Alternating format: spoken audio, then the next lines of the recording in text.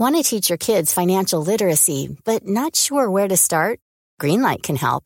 With Greenlight, parents can keep an eye on kids' spending and saving, while kids and teens use a card of their own to build money confidence. As a parent, you can send instant money transfers, set up chores, automate allowance, and more. It's a convenient way to run your household, customized to your family's needs, and the easy way to raise financially smart kids. Get started with Greenlight today and get your first month free at greenlight.com/ACAST. Ryan Reynolds here from Mint Mobile. With the price of just about everything going up during inflation, we thought we'd bring our prices down. So to help us, we brought in a reverse auctioneer, which is apparently a thing. Mint Mobile Unlimited Premium Wireless. How to get 30, 30, bit to get 30, bit to get 20, 20, 20, bit to get 20, 20, bit to get 15, 15, 15, 15, just $15 a month? Sold! Give it a try at mintmobile.com/switch. $45 up front for 3 months plus taxes and fees. Promo rate for new customers for limited time. Unlimited more than 40 gigabytes per month. Slows full terms at mintmobile.com. Many of us have those stubborn pounds that seem impossible to lose, no matter how good we eat or how hard we work out. My solution is PlushCare. PlushCare is a leading telehealth provider with doctors who are there for you day and night to partner with you in your weight loss journey. They can prescribe FDA-approved weight loss medications like Wegovy and Zepbound for those who qualify. Plus, they accept most insurance plans. To get started, visit plushcare.com/weightloss. That's plushcare.com/weightloss. Hey guys, this is Gabby Douglas. If you have an active lifestyle like me, hydration is key. That's why I love the Hydration Watermelon Smoothie from Smoothie King.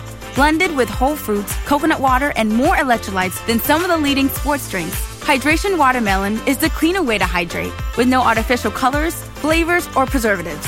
So you can recover and perform at your peak ability during the summer heat. Order online or through the app for pickup or delivery. Smoothie King, rule the day.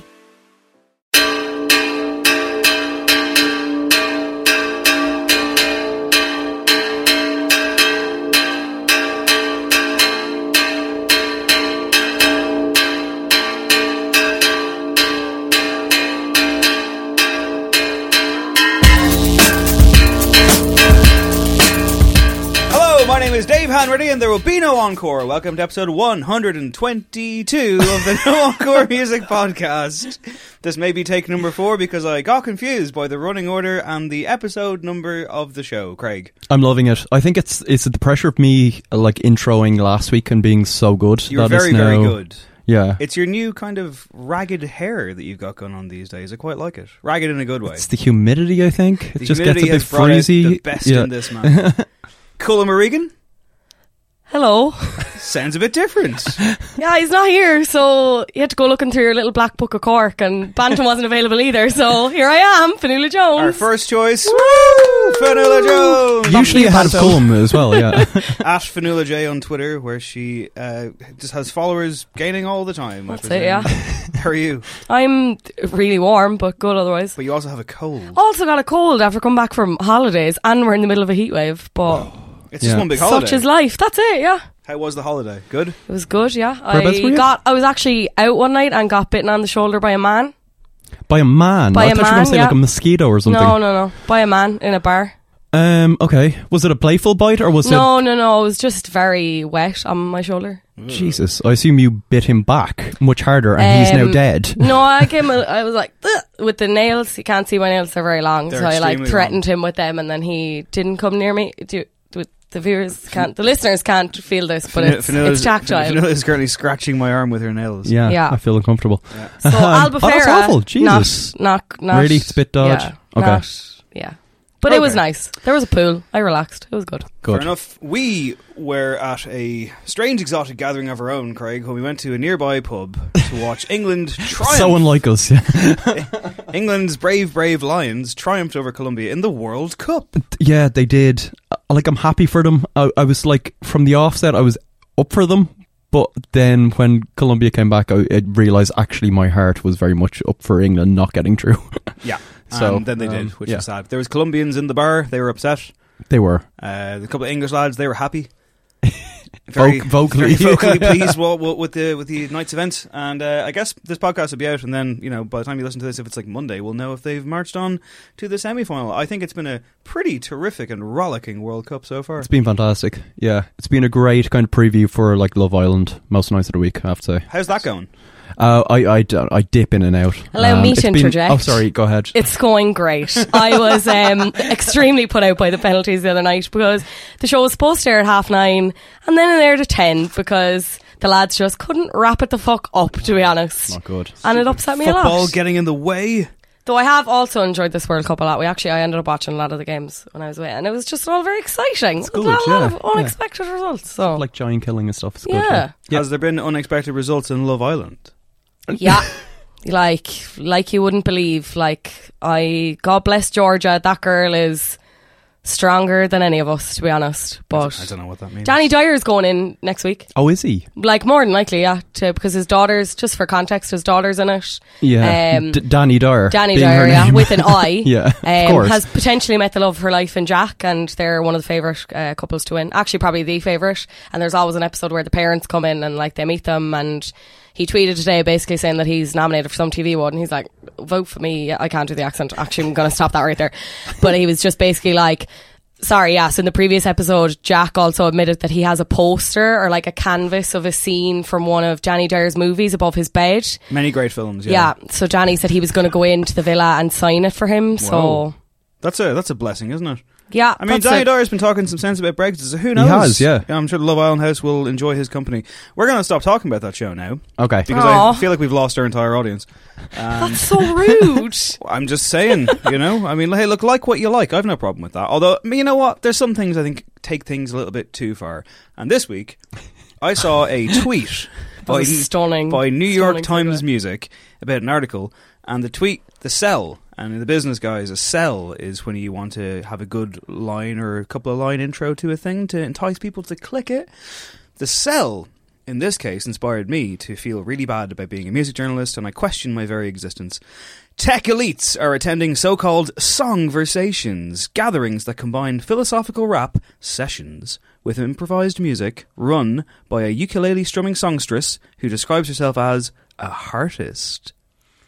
I've never clicked out of a link as fast as when you sent me that. Yeah. I mean, I stuck with it, but... Did you read the whole thing? I read the whole thing. Yeah. How would you sum it up? I mean, what's it really about? Burning Man in, opulent living space, essentially. Yeah, I don't quite know. I mean, she's found her niche, certainly. Miss Jess Magic. Miss Magic. Yeah, getting together these, I don't know, gatherings of extremely wealthy guys and just them, I'm not quite sure how it works. They start conversing, she is playing some ukulele, and then they start singing eventually, and it becomes a thing, right? But that's just a laugh. They're they're songversations. She has a wood nymph aura, according to this article. Yeah, I don't know. It sounds like a dreadful. It was just one of the quotes as well, where it was it's like taking drugs, or it's except not. Fuck off, But in fairness, she does say, I mean, people forget that they are human beings rather than human doings, which I think is a sentiment we can all get on board with, right? One of the reasons why I do what I do, and why I am honestly on this planet, is to show up with such a level of vulnerability and sincerity and authenticity that it almost gives people permission to let it all go for a little while. Not my words, the words of Miss Magic, but words I would like to think that I live by as well. Yeah, sure. I mean, she's had, the likes of Elon Musk and Peter Thiel kind of rock up to these things, so she must be making... Elon Musk smiled and she took that as a personal victory. Oh, yeah. You've been in New York. Surely you've ended up in some button-down dives yourself. Anything like this? No, nothing like this. I would love to go, though. It sounds incredible. I feel like we'd never get you back. If you're listening, invite us, please. Well, I want to be part of a songversation. At least these songversations, though, have running water, for example. You would imagine probably toilet facilities and the odd bit of food. Not Fire Festival, the infamous year-old festival now that just keeps on burning. It really is the story that keeps on giving, isn't it, Craig? Yeah, I mean, there always is a bigger kind of musical calamity out there. So this is kind of taking a turn where, I mean, the initial schadenfreude was the fact that it was a lot of extremely rich people thinking they were going to a very exclusive Burning Man type setup and just essentially being subjected to the worst conditions possible. They paid upwards of 13 to 20 grand for what they thought was kind of a Love Island style living space. Yeah. Only to be confronted with a Lord of the Flies situation for influencers. Yeah, so the founder, Billy McFarland, who pled guilty to wire fraud earlier this year, he's had his bail revoked. He's in a huge amount of trouble. He's now going to have to pay out, if he can, to a lot of complainants. There's voices reporting that North Carolina residents Seth Crosno and Mark Thompson have been awarded a $5 million settlement between them. They originally were each seeking 25 grand. So that's quite the markup. I gotta assume this judge was like, fuck you, mate. I'm gonna make an example of this. You want to be a legend? Here you go. The figure was significantly inflated due to the cost of hotels and flights.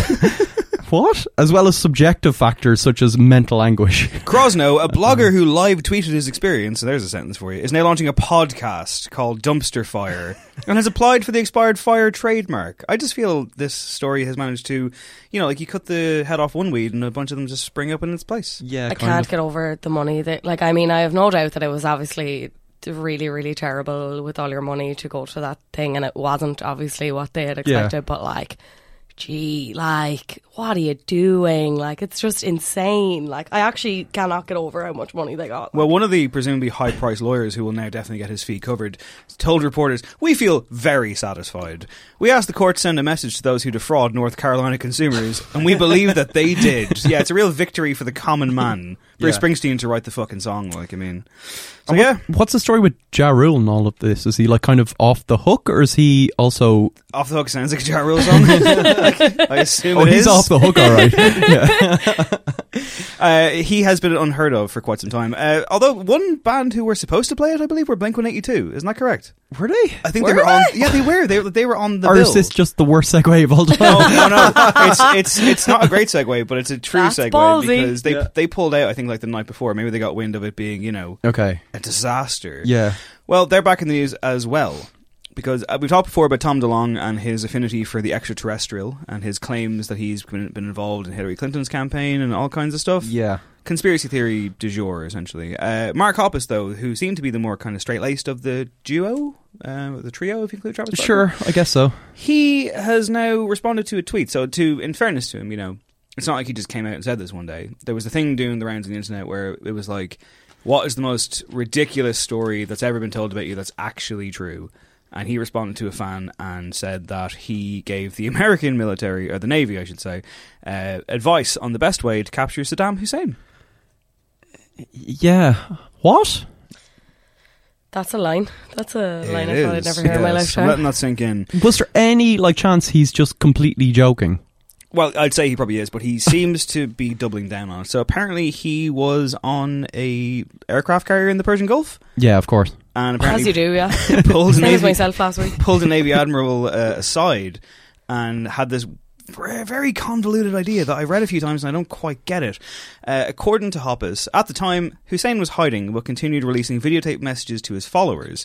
My idea was to have trucks with big speakers drive around blasting time code just out of the frequency range of the video camera's microphone.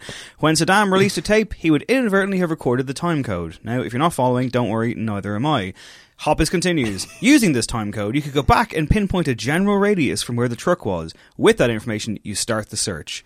Knowing the general area of the recording, you bring in more trucks to canvass the area, and if you don't find him and you release another videotape message, you can use the multiple trucks' time codes for triangulation, revealing his exact location. This is a plot of like The Rock. It sounds like movie, Quantum Leap, isn't it? or like yeah, it's like very like weird. Like Sean Connery and Nicolas Cage just running by in the background. Like, it sounds kind of like a plausible plan. If it, you know, I'm not sure it actually happened, but it kind of adds up to me. I'm like, yeah, of course, yeah. If you know, timestamp the video. The whole time? I don't know. Fair play, Mark. You almost did it, but yeah, I don't know. When did Saddam Hussein die? It was like it's a long time ago now, right? George Bush got 2003. Him, right? 2003, yeah, we got him, ladies and gentlemen. we got him. Yeah. So this is like prime Blink years. This isn't like They released their self-titled album in 2005. Which is a really good album. Yes, it is very good, actually. So it is. You're right. It was the original lineup. It was kind of... They were still big. The album kind of made them even bigger. So what was he doing in the Persian Gulf? Hitching a ride to a show? Just getting a spin. Can you drop me off here? I don't know. Maybe he's got like connections. He's a famous rock star. It's not terribly implausible. It could have happened. I feel like it's a total like send up of his ex-mate constantly going off on these tangents now. Yeah, it feels when like I a read it, I Mark was like, Hoppus joke. he's just trying to half-gas himself up and just make Tom look like a I think dope so. even more so I would than he assume, is. but who knows? Could very well be. Okay, so I wanted to start the news section with a couple of wacky stories because a couple of serious stories will now follow. I won't lie. I mean, we've talked a lot on the show about mental health issues and all that kind of stuff, my own personal ones and the ones that extend to people in the music world, to the point where I kind of found myself going, I mean, there's new stories here. Do I really want to talk about them again? And that's such a horrible thing to think, but it was more from I want the show to be a fun blast of a show type thing. However, I can't ignore these stories. They're important. Shirley Manson, Garbage frontwoman, has written a new op-ed for the New York Times titled The First Time I Cut Myself, about her history with self-harm, detailing how she began cutting herself with a knife when she was a teenager, suffering from depression and involved in a toxic romantic relationship. In the op-ed, she says, I suddenly felt I was part of something much bigger than the stupid situation I had found myself in. To my mind, my life had just immediately become more grand and expansive. The problem, of course, with any practice of self-harm is that once you choose to indulge in it, you get better and more efficient at it. She goes on to detail kind of where she was at the time. This was around the time of the album version 2.0. And she kind of says how she was under a ton of pressure. She was like designated this media it girl, and as a result, she was invited to all these parties and was on the cover of newspapers and fashion magazines all over the world. But with that attention came imposter syndrome, and essentially really kind of caused her to question her own existence. She appears to have gotten through the worst of it, but at the same time, you know, it's yet another example of somebody coming out and saying, I have massive struggles and massive demons. And interesting enough, I saw her this week because there was a thing where Roisin Murphy, I don't know if you saw this, but Roisin Murphy went on Twitter on Wednesday and kind of essentially she put out a new video that she directed herself, and she's a very conceptual artist, is Roisin Murphy, and quite a brilliant one too. And she kind of went on this diatribe, like I don't want to attach any negative connotations to someone using their Twitter account, but essentially she was saying that she's incredibly frustrated and she's really feeling the effects of feeling undersupported by the music industry at large, and you know, works her ass off and puts all of her energies and her spirits and her creative talents into what she does, and kind of feels like it goes out into the void and nothing really happens there. Now, she kind of continued in this vein, and she railed against Peter Robinson of Pop Justice, accusing him of kind of bullying her over the years, which didn't really hold up. He was kind of hauled over the coals with some tweets he'd made, fairly offhanded ones about a track that he didn't like back in like 2009, 2012, which I don't think really are as horrible as they've kind of been made out to be. In the response to Roisin Murphy's kind of, I guess, plea for, you know, some kind of, you know, relevance, and that's not even the right word I'm looking for. I'm kind of struggling. I think she just wants to be recognised for what she does artistically, and rightly so, because she is excellent. But a lot of people kind of, you know, took that and ran with it, and were kind of like, you know, I don't know what quote tweeting her and saying how great she is going to do. I mean, like, I hope it gives her some kind of dopamine hit. I don't know. Also, I've seen a lot of people kind of use this platform and this moment to kind of rail against, you know, stuffy white male critics who could never possibly understand the art that is created by, you know, women artists like Roisin Murphy or queer artists like whoever. And again, I don't know if that's necessarily the move, and I think you can, any good critic will try and, you know, inhabit the world if they want to, but I'm getting away from my own point here. I guess the point I would make is that I think Roisin Murphy is a fabulous artist. She's incredible at what she does. However, at the same time, there's a strange kind of thing here where I'm like, well, if you're creative and you're putting stuff out there and you're avant-garde by design, Ed Sheeran is going to get more press than you. Like, that's definitely going to happen. And I've seen some people kind of say, oh, it's ageism, like, you know, she's not sellable. And maybe that is an argument. I mean, like, I personally couldn't speak to that. I wouldn't necessarily, like, understand it too much, so I don't want to dismiss that either. But obviously, Shirley Manson and Roisin Murphy would share this kind of DNA, and I noticed that Shirley Manson was one of the people who kind of reached out to her on Twitter, and they appear to have mutual respect for one another. But I guess it's just, these things are underlying factors, and we're going to talk about James Blake in a second, about how artists will always struggle in terms of even just their basic output and what they do and who it reaches, and perhaps now in 2018 where everything is so oversaturated, and we're going to get to the Drake album in a little while. It's a really strange thing, I suppose, and like to navigate these increasingly choppy waters. And it's a shame because, like, oftentimes the art is from Roisin Murphy, from Shirley Manson, has been particularly excellent. The last Garbage album was really good. So yeah, it's hard to know. Yeah, I didn't quite, like, I felt for her, of course. I think a lot of the suggestions about kind of the critical way she's looked at seemed off base to me, because surely, like, every time Roisin Murphy releases something, it's nearly always universal acclaim, right? The problem seems to be more that there just isn't that mainstream thing there. And I think that is indicative of an industry that is just hugely broken. It's not taking care of the talent that's kind of like, you know, fueling the whole thing. And yeah, it seems like a horrendous career to be in if you're someone who struggles with these kind of issues, and by virtue of the fact of being creative and stuff like that, it seems to kind of go hand in hand a lot of the time. So yeah, I really kind of felt for her. I don't know what the solution is. I don't know if you talked about hopefully she gets some, you know, nice pushback and, you know, positive response from social media. I don't know if social media really does help. I don't know. It just seems like a weird, quite toxic, quite I don't know, weird rabbit hole to go down. But yeah, I wish her the best. And you stuff. mentioned the creative hand-in-hand potential struggles thing, and like I've said that before myself quite a bit. It's something that James Blake seems to reject almost in his kind of... He was a guest speaker at a Performing Arts Medicine Association's annual symposium in Orange County, which sounds like a laugh riot, last weekend in California. And he discussed his own struggles with mental health, his suicidal thoughts that he kind of came to him as a result of life on the road, and how his diet in particular affected him quite poorly. Yeah. But he makes the point that, like, you see in a lot of people, and I myself am absolutely guilty of this, if guilty is the right word, of wondering if being creative equals I will inevitably have struggles, because I relate my own experiences and the experiences of my own friends and who would feel similar, and the common denominator in a lot of cases is that we are creative people. I'm not saying that means it will always happen to you that way, and I would agree with him absolutely on the idea of, because I think this can be a misconstruction of whether it's just people with well-meaning or just the media in general. I have never made the argument that, oh, if you're creative, fucking quids in for the creative process, it's going to have a great knock-on effect. Like, not at all. I think he was kind of saying that people who think that there's this myth of like, well, if you're fucked up, you will create wonderful art out of it. And he was somebody recently who like kind of said that. And to be fair, it's interesting because I think it was Pitchfork or some others, whatever his last single was, it was like, the sad boy is back, you know. And I remember seeing that and being like, that's a bit of a weird leading. And then he tweeted about it. He kind of wrote a thing and he was like, this really upsets me when this happens because it totally undermines me and it makes me out to be this caricature of this emotional depressive figure, and that's not who I am. I'm multi-layered, I'm a human being, and this fucking tag that's followed me around just sucks because my music happens to be a bit more esoteric and I guess cold in a way. Yeah You've long been a fan and you've talked to him.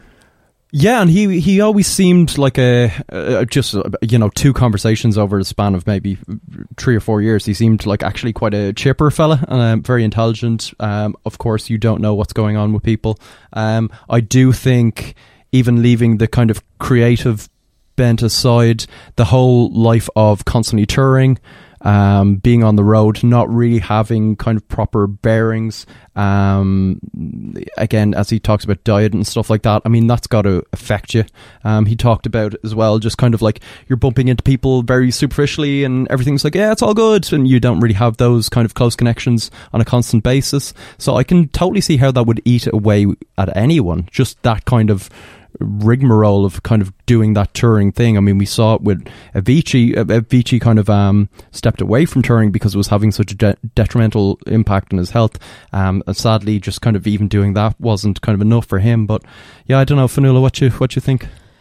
All of these stories reminded me of a tweet that James Vincent McMorrow had up around the time of Scott Hutchinson's death from Frightened Rabbit.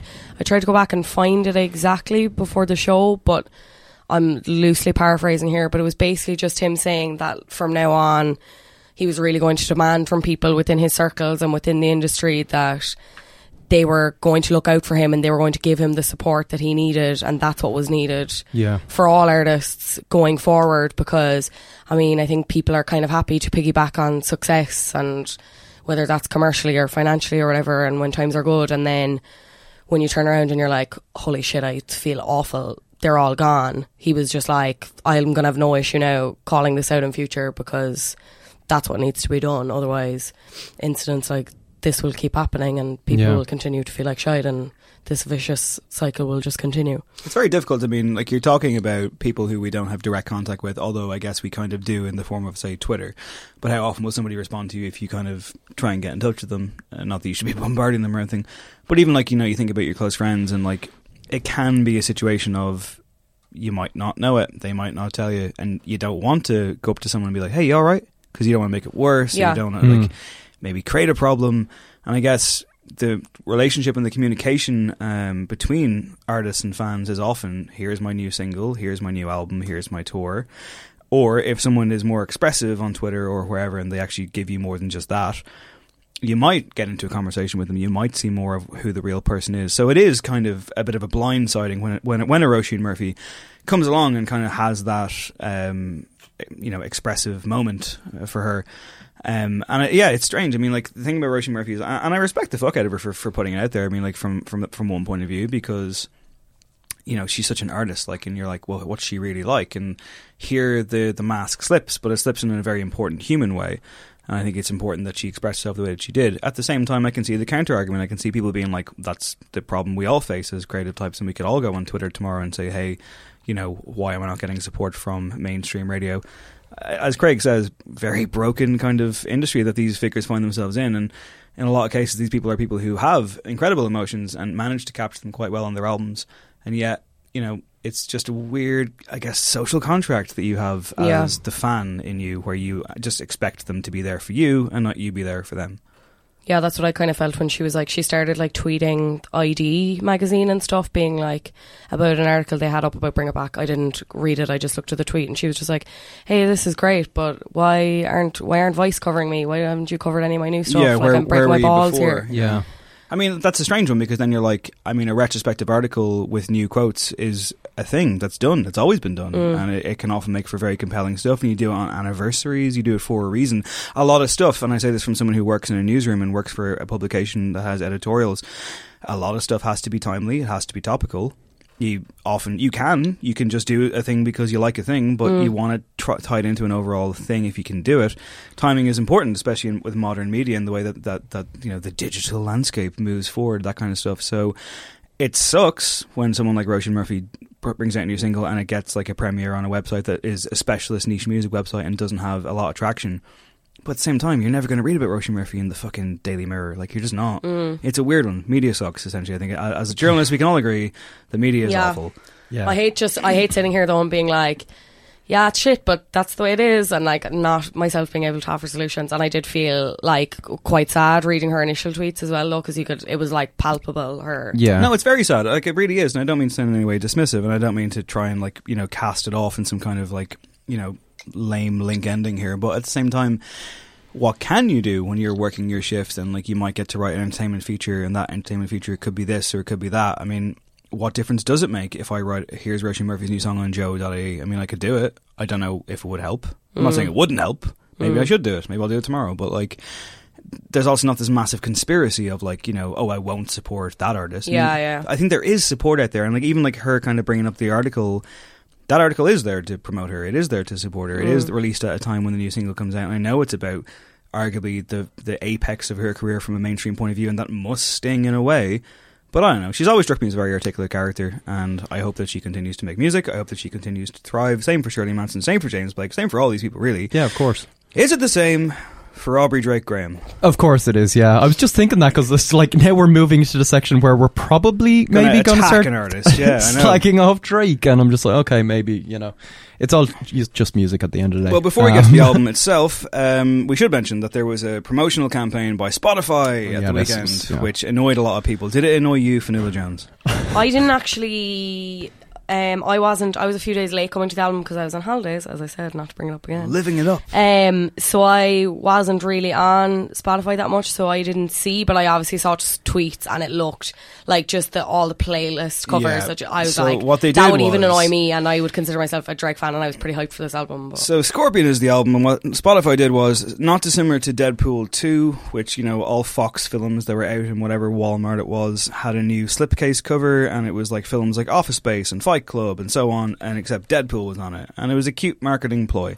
Spotify did the same thing. They put Drake on all of their playlists, so even like, hanging out and having fun, emo, rap classics, like German language anything. Playlists. I will say Drake is pretty emo though, in the pure definition. Yeah. of Drake's big emo. smiling face, even though his songs weren't necessarily part of said playlist, and much like the U2 conundrum from a few years ago, it was kind of like, what the fuck, I didn't order this.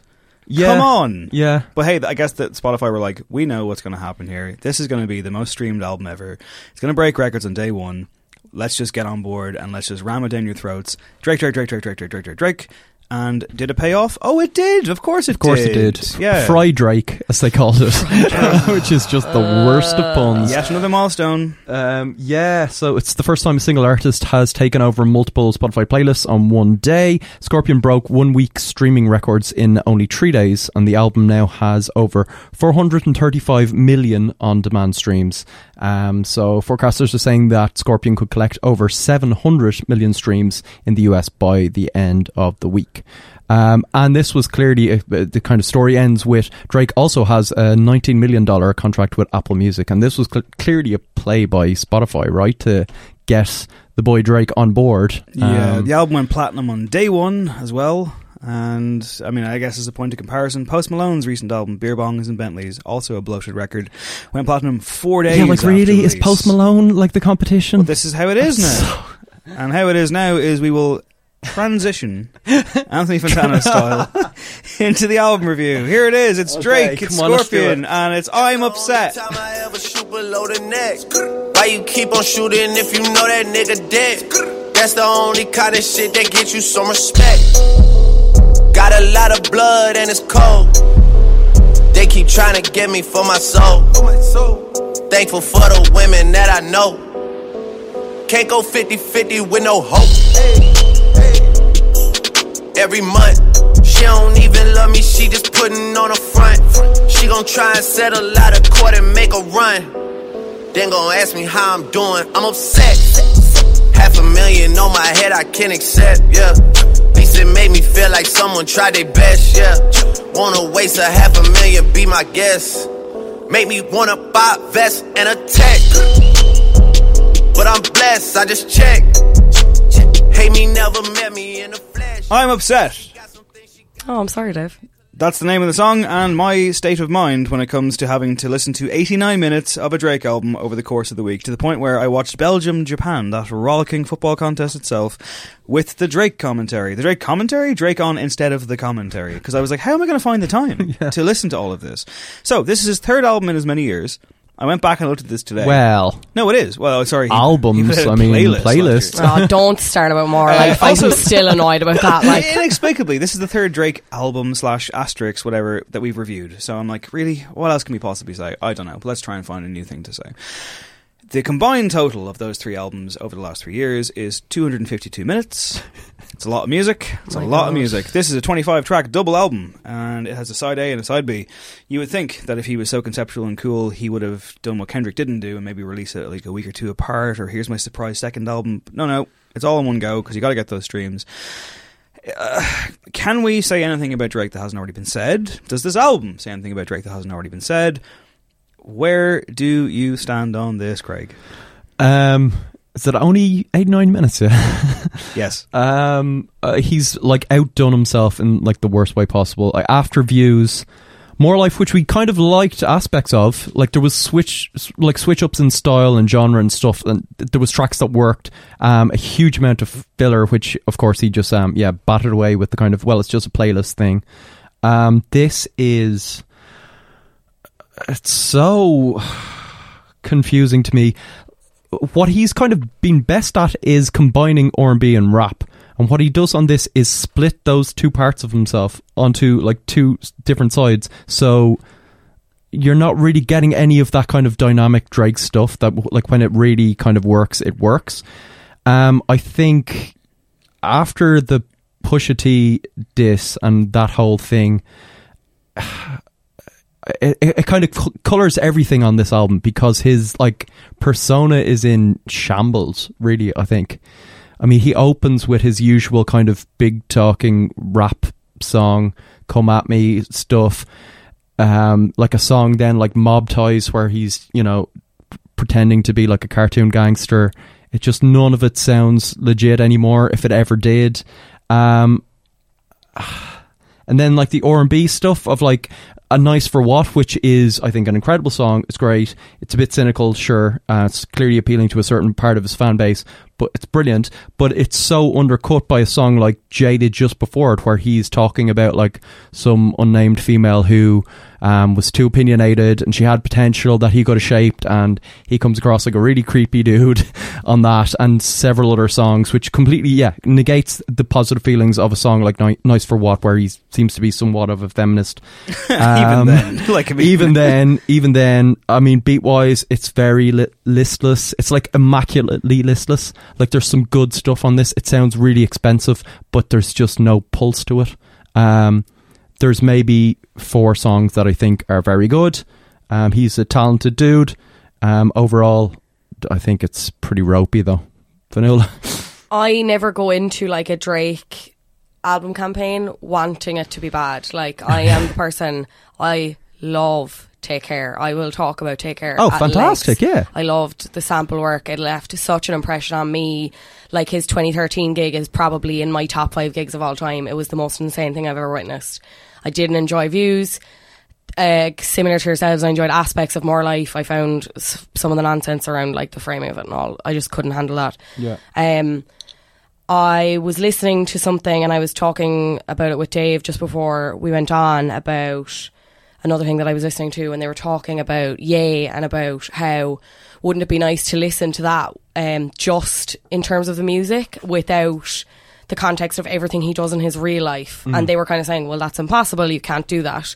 And I think for me it was really similar here in terms of like Drake had a child and he was hiding a child. was extremely, I believe, would have kept that child hidden. Oh yeah. And it would not have featured on Scorpion had Pusha T not come out with this. Like, in one sense, like, I feel the like real feminist here is what in we're one saying. sense I feel like Drake is the male Taylor Swift in that he's been so that's good. So like trying to control his narrative, and that everyone, he's not the joke, he's in on the joke, we're laughing with him even about the memes and stuff. You can see that from like how curated his Instagram is.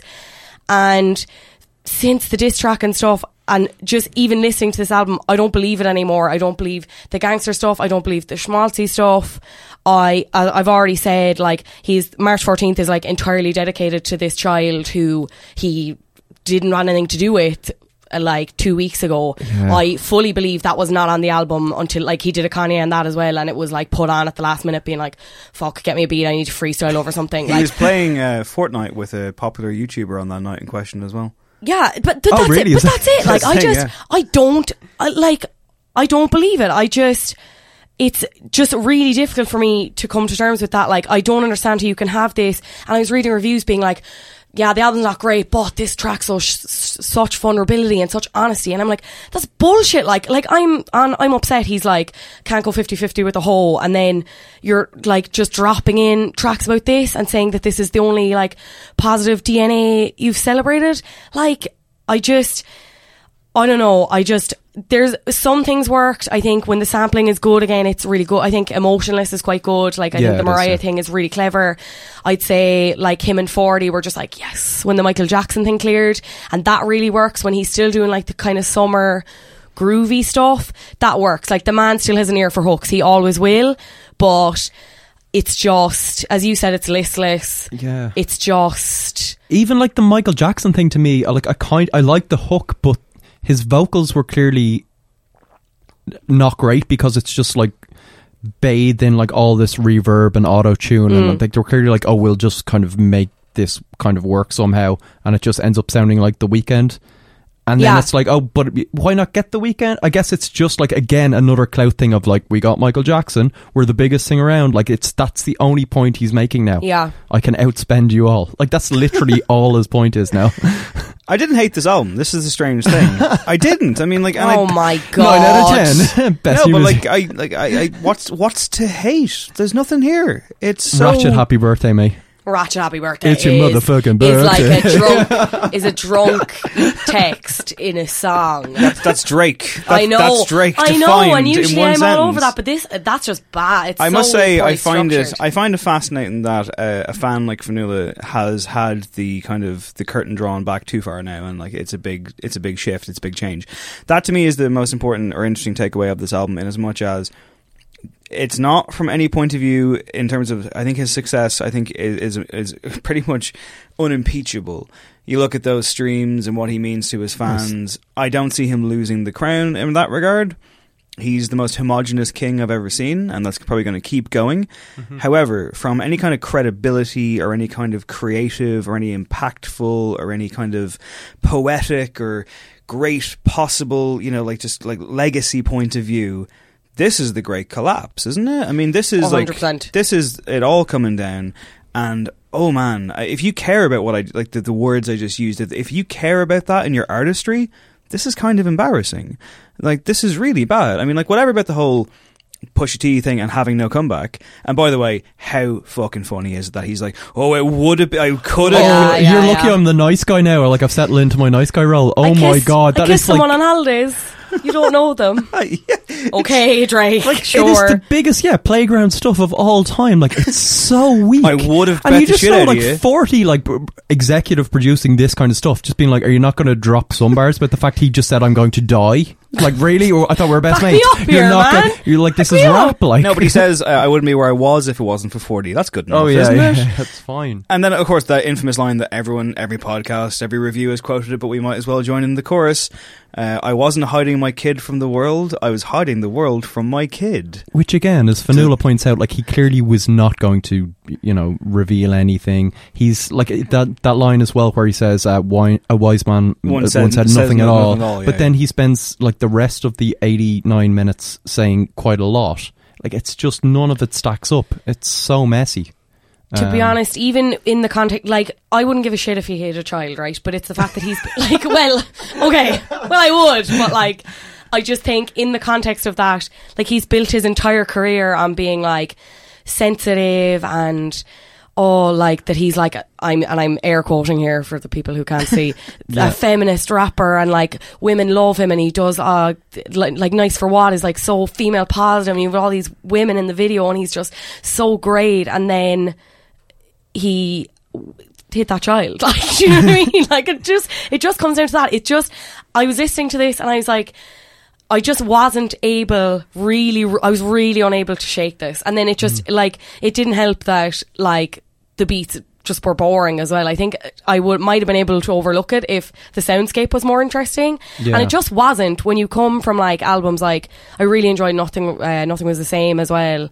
I feel like he kind of just cherry picked aspects from that album, the mixtape with not the mixtape with Future, the other one, If You're Reading This It's Too Late, and Take Care. I think he just took like elements from them and not even the most intriguing ones, and was just like, well, I can say anything over this and people are going to listen to it. Like that whole verse about Instagram, I can't remember what song that's in. I think Emotionless. I followed you and then you didn't follow me back. No. The other one where it's like, oh, I know girls and they take photos and then they upload them a couple of days later just to prove they're there. It's called a Throwback Thursday, Drake. Don't be rude. But then he has the other stuff where he's like he talks about following someone and like liking photos. Yes, sorry, that's also awful. And I'm like, you're 31.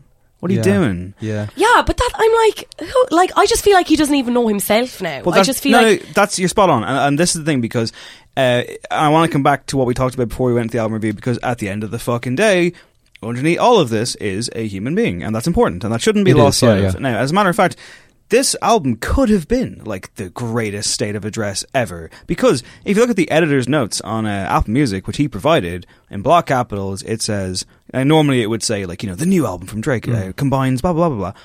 It says, I hate when Drake raps. Drake sings too much. Drake is a pop artist. Drake doesn't even write his own songs. Drake took an L. Drake didn't start from the bottom. Drake is finished. I like Drake's older stuff. Drake makes music for girls. Drake thinks that he's Jamaican. Drake is an actor. Drake changed. Anybody else is better than Drake. Yeah, we know. Now, he's 2 years late to that Kanye West rip-off party. But I love Kanye. But that also sounds like Taylor Swift could have written that as well. Like, I know, that's it Reputation does. era, like. But it would have been. Everyone fucking hates me. But if he then delivered an album that everyone could have been like, oh, wow, you know what? Fuck me, this guy has actually got it. He really does have it. He can. Because to be fair, like for him, right, what is his life? Who is he? I mean, there must be like a lot of... Because he references like followers who don't really follow him. Ooh, deep. But that's true. I mean, he has millions of quote-unquote followers and fans who probably don't care about him at all. They just want the new track to play wherever the fuck. And that's... there's a toxic fandom here, and he's never really come out and given an interview, and you gotta wonder, like, how lonely is this guy? But he has performed being lonely. He's performed being sensitive. And this artist, this is the persona that he has inhabited for years. And I think he can't do it anymore if he ever could. I'm never the biggest fan of Drake. You know, he's got some songs I like.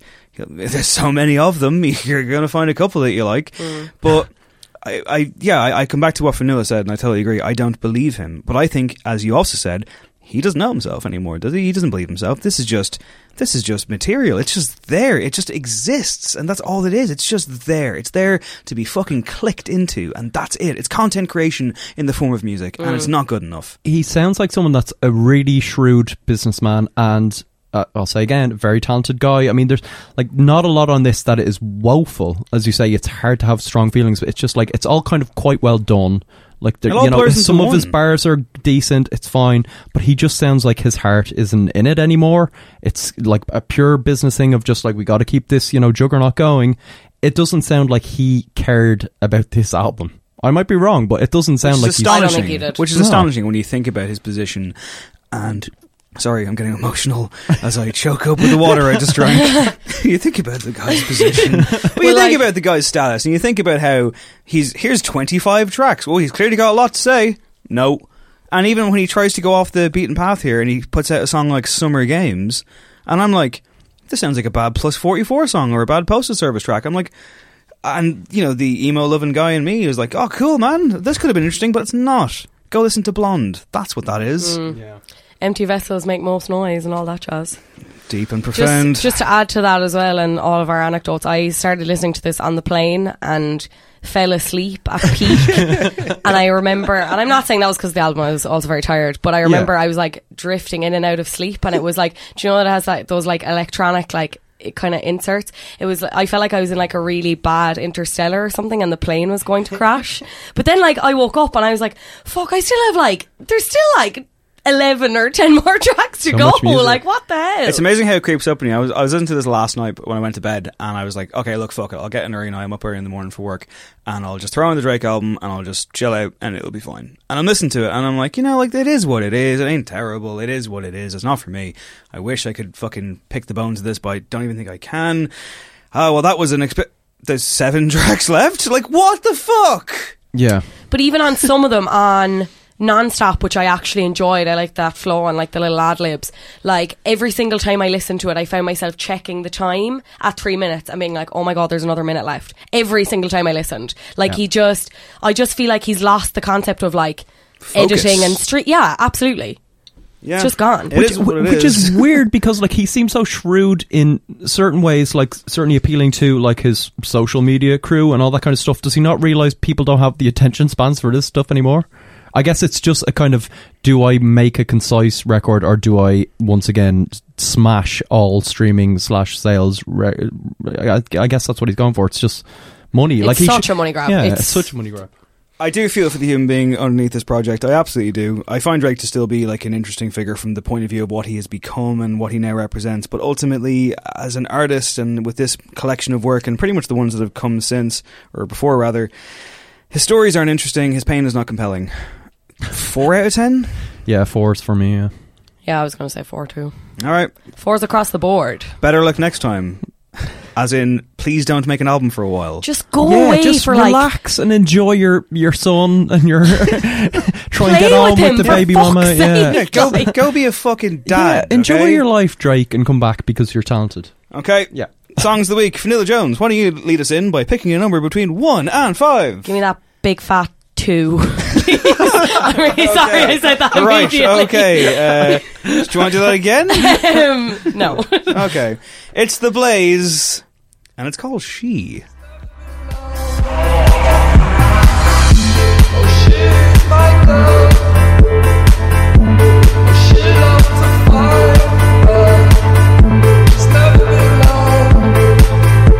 She's never been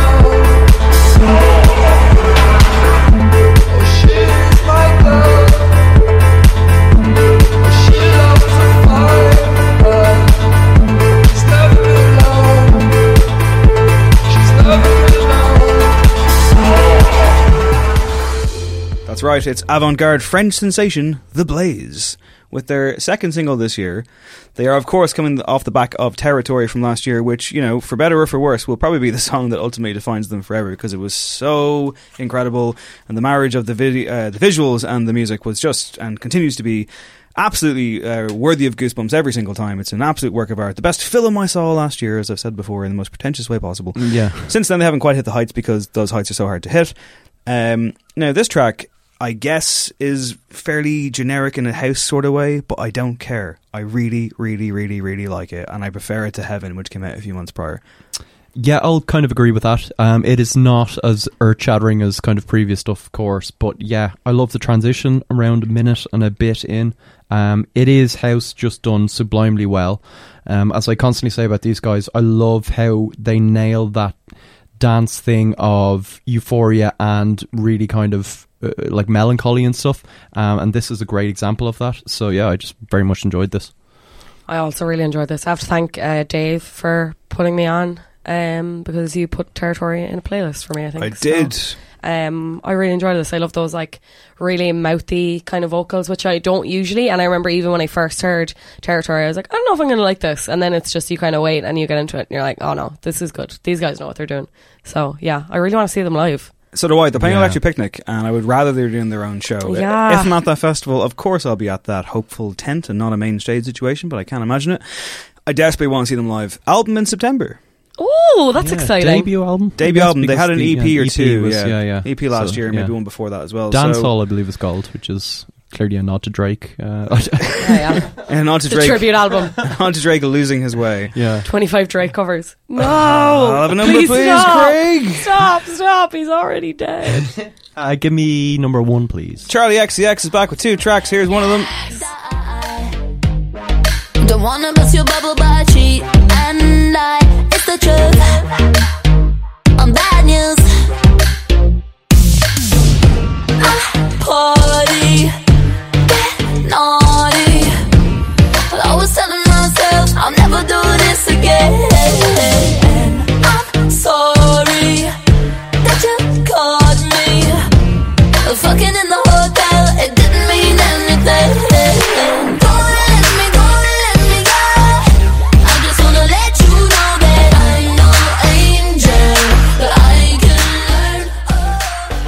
That's No Angel. The other track's called Focus, but we're going to focus on No Angel on No Encore. So yes, Charlie XCX, as always, Midas Touch, seems to be just capable of creating pop music in her sleep. Big fan of her on the show. I like these tracks. However, I must say this, and you know, here I am. I'm willing to expose probably the male hypocrite in me, because I'm a Kanye West guy. I'm a Frank Ocean guy.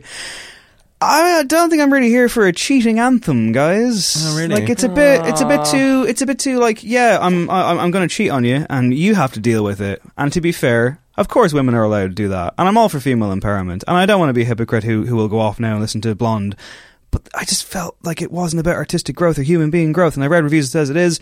I don't think it is. I think it was a little bit too cheeky for me. I say not cheeky enough. I say give me a pop song and make it as cheeky as possible. I was a bit late coming to where I had took in like dribs and drabs of pop 2, and now I'm after coming back and like just being like, oh my god, this is amazing. And she was just incredible before Taylor Swift, and she didn't get the appreciation that she deserved. How much of a crowd did she have, and what was the whole... Oh, well, not a lot, but I mean, like... She was first also, on, right? Yeah. But also, I mean, like, we all know the 2 shows didn't really sell that well, so like... What? What? Oof, oof. But yeah, no, I love this. I think it sounds a bit like... I'm hoping this is kind of the direction that the album goes in. Now, I mean, you could pretty much call Pop 2 an album, but like, they're really sticking to the whole mixtape thing.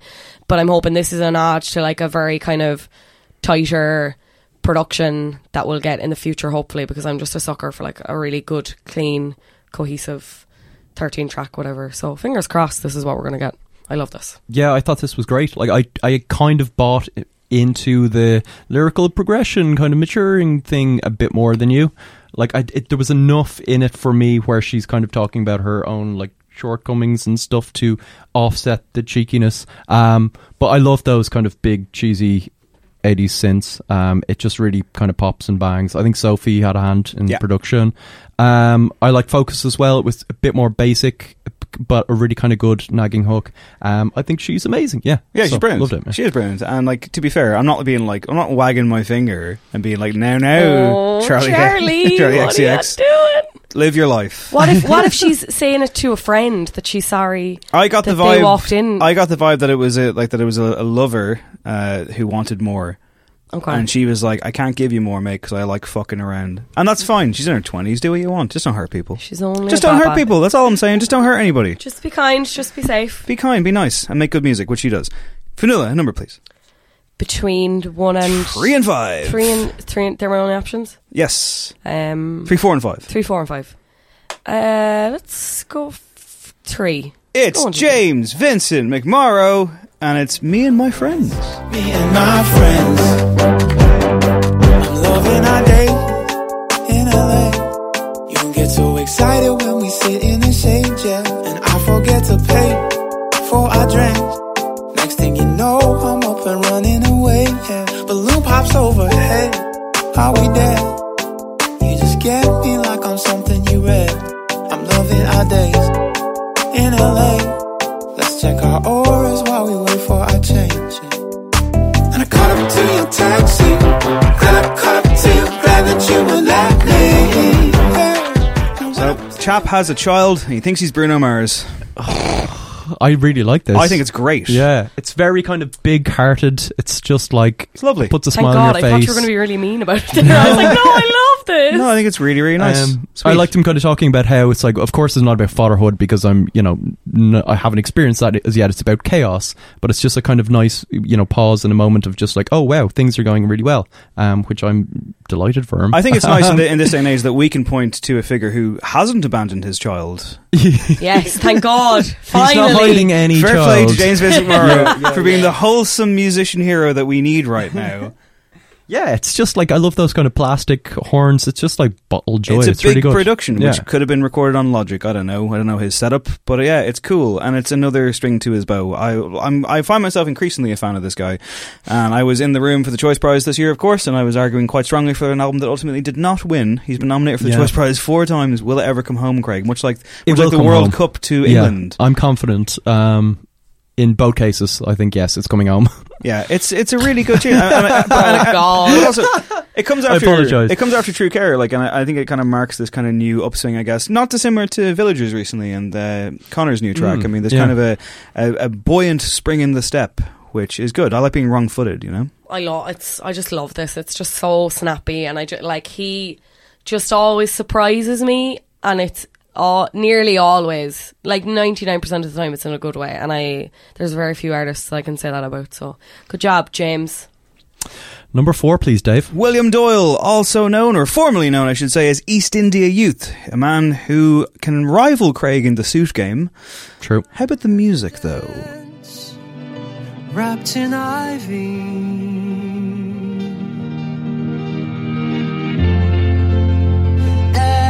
terraced life, tilting slightly. The shade of grief is condensed between the glazing that framed every scene. Immense and excellent mess. That one's called Millersdale, so he's changed his name. He's gone back to his real name. And he's definitely got better music than me, because I don't have any music. Yeah, that's true. I've heard you do a mean Nights in White Satin acoustic guitar on occasion. Okay, yeah, that is true.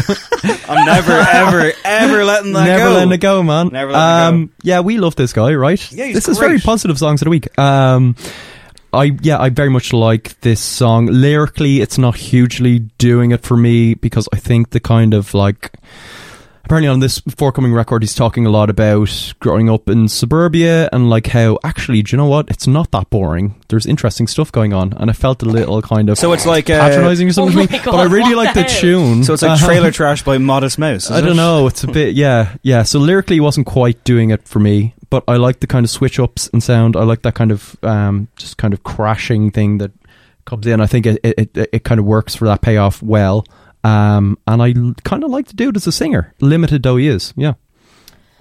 I wasn't as crazy about this. I thought it's just kind of not personally what I would reach for, and I thought initially I thought it was fine, and then there's that mad switch in the end, and I was just like, it's just kind of a racket. Yeah, I just found it a bit too jarring for me. And then I realised, because I didn't recognise the name, so obviously I did my research, and then I realised it was East India Youth, and he had his like prior beef with Foles about naming his album Total Strike Forever. So then I was just like, you know what, fuck you, I don't like this song. So, and that was that. I saw him in the Button Factory a couple of years ago, and the crowd were obnoxiously horrible. I think I remember you telling me about that. That's unbelievable. I expected more from this because, you know, I thought, I'm shaking off the moniker, because this is going to be me now, it's myself. And it just sounded like an East India Youth song, which is fine, I'll take it.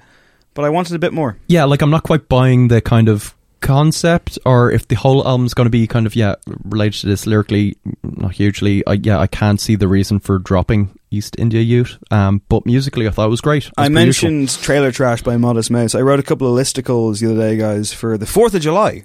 I wrote the top 10 songs that best capture the American spirit, and the top 10 worst songs that best capture the American spirit. Got a lot of abuse for doing so off the Facebook and the Twitter, people giving out about what I said about things. And my favourite one, on the internet giving out? Shocking, no right? way. My favourite one was when someone said, obviously Dave Hanratty hasn't a fucking clue and shouldn't be writing about music. Little does he know, I talk about it on a podcast. One song to go, and it's Orbital making their No Encore debut with PHUK.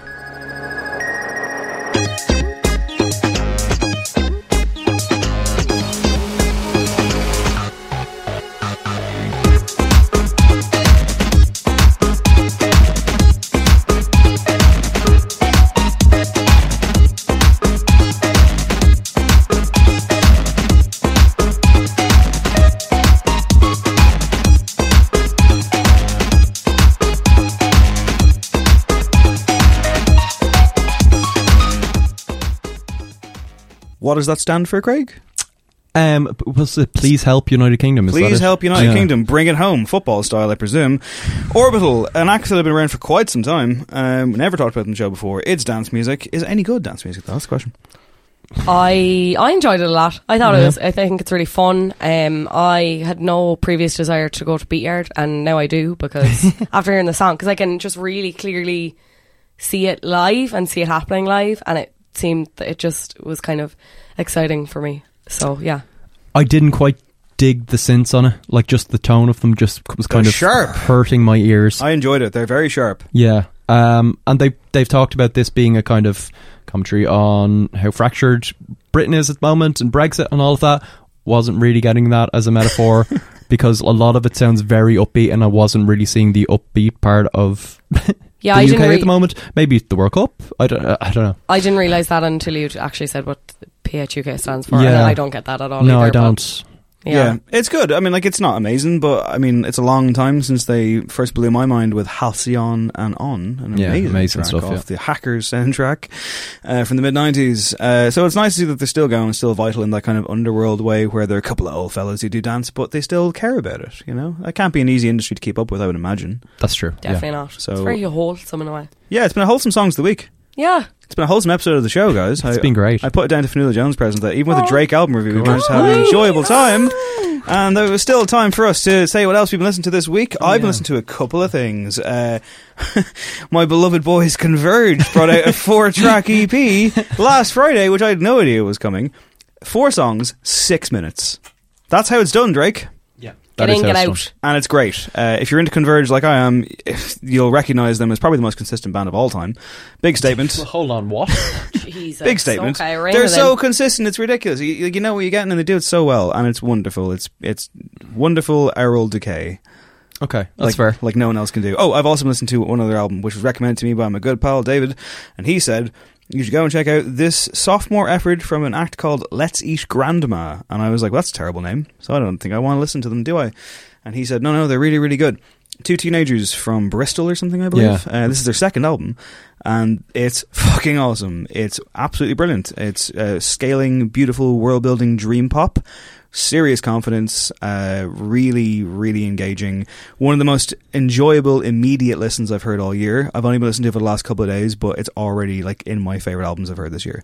It's that good. It's called I'm All Ears by Let's Eat Grandma. Check it out. Yeah, it's really good. I've been listening as well. It got a huge review in Q Magazine, which I occasionally browse How's through. that these leaf days? through. I don't know. I don't buy it really. I just Are you kind one of of go those into guys, are you? Eason's and like flick through it. Yeah. Jesus, you're not. So you're the reason why all the magazines are I dying. know. I really am. I really am. But yeah, I will. Yeah, second that. All the magazines are dying. Please write a poem.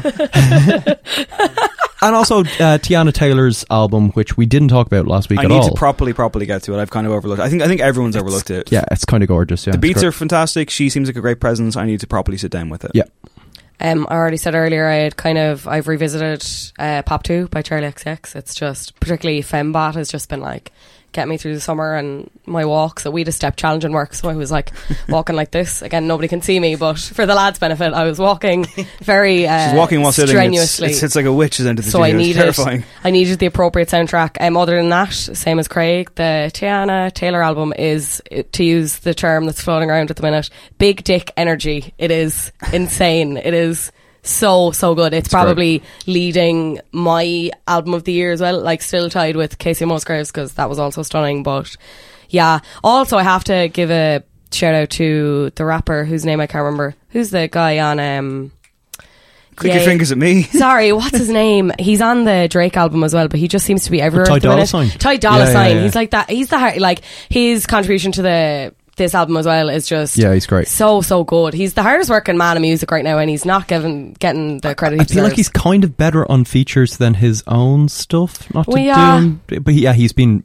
phenomenal. Yeah, it's just flat out. But yeah, the Tiana Taylor album, just go listen to it. It's so I think you find that I'm the hardest working man in music. Oh God. And on that note, this episode of No Encore was engineered by our sonic architect Eve Murray, who has been making us sound fantastic for the last year or so. Year and a half, maybe? Yeah. It's flown by, Eve. We love you. You're the best. Please never ever leave. She's great. And one of our other friends is going to provide the exit music this week. Craig Fitzpatrick, why don't you introduce this one? Dr. Magicoco himself. Previous guest, Carlo Malacco, who has been doing a kind of song a month thing project. And it's been splendid because he's an extremely talented dude. Unassuming, doesn't kind of put himself out there too much, but yeah, insane guitarist, great singer. Check out all of his stuff on his SoundCloud. This is the 6th single in his Song Month experiment, all home recorded and self-published, and it's a folk twinged track, but with electric splashes of colour, which is, mark the map. Vivid enough for me. Fanula Jones, thank you so much. Thanks for having me, guys. Craig Fitzpatrick, thank you very much as well. Thank you, dude. No applause. And play us out this week, Carlo Malacco and Mark the Map. My name is David William Hanratty. This has been No Encore. There will be No Encore back next week for a very important birthday. Mine.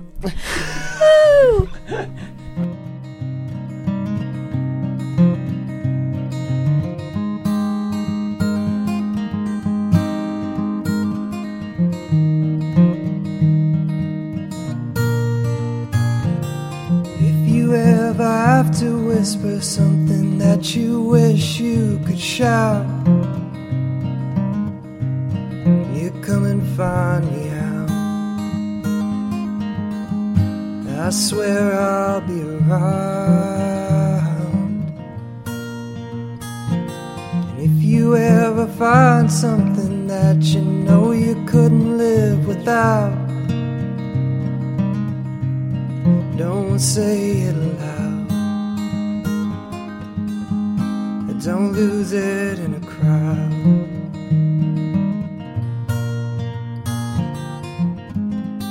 And if you got an idea, we can mark the map. Anywhere you go, that's where my heart is at. Let's both make a promise that we can't take back.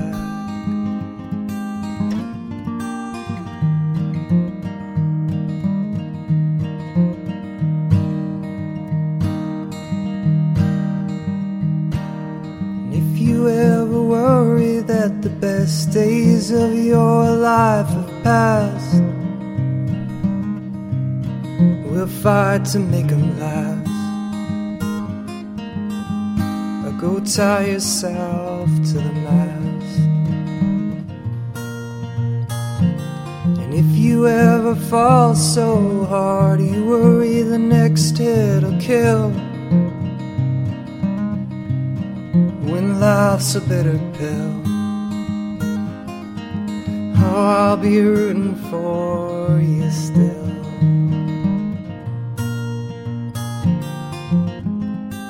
And if you got an idea, we can mark the map. Anywhere you go, that's where my heart is at.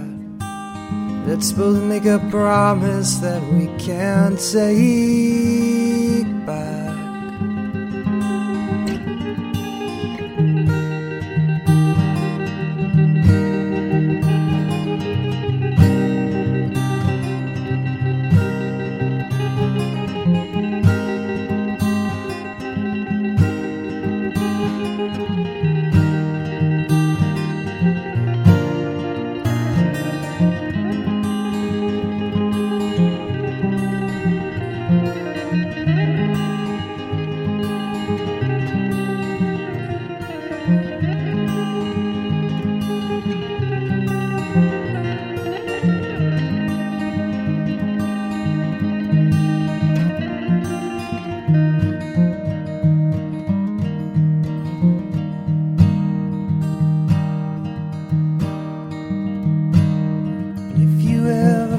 The distance between you and the sun rises too far. Let's find it in the dark. I'm already bringing round the car.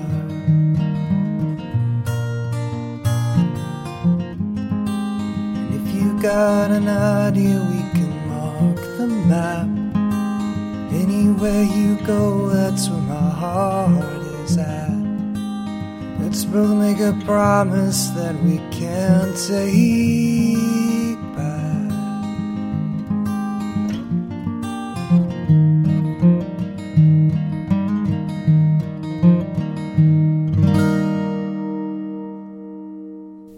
This podcast is part of the Head Stuff Podcast Network.